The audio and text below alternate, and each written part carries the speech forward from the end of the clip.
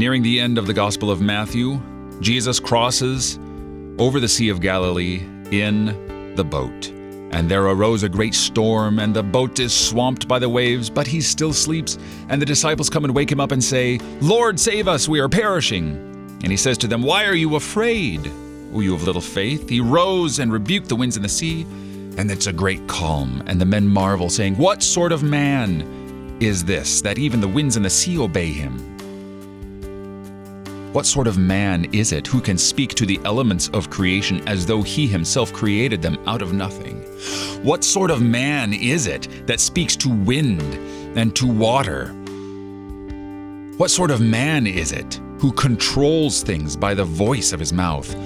None other than God in the flesh. No other man but Jesus may do these things because he is God in the flesh. He has authority over the winds and the sea because he created them. So he rests, he sleeps in the back of the boat, knowing that his time to die is not going to be in that boat. It's not going to be swamped and drowning in the middle of the Sea of Galilee. No, he's going to go to Jerusalem. He's going to be crucified.